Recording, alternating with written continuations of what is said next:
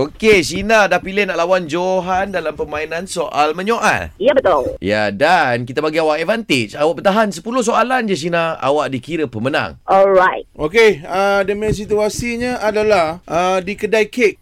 Okey? Okey. 3, 2, 1, Spontan era. Fight! Johan, kita nak pergi kedai kek yang mana ya? Kenapa tanya saya? Yang mana satu kedai kek favourite awak? Awak suka yang mana? Pergi secret recipe boleh? Kenapa jauh sangat?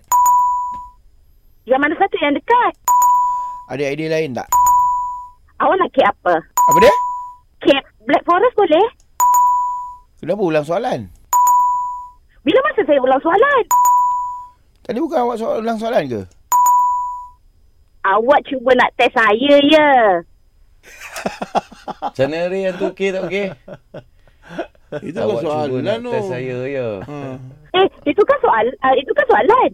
Okey, boleh terima lagi kot. Yang mana satu soalan?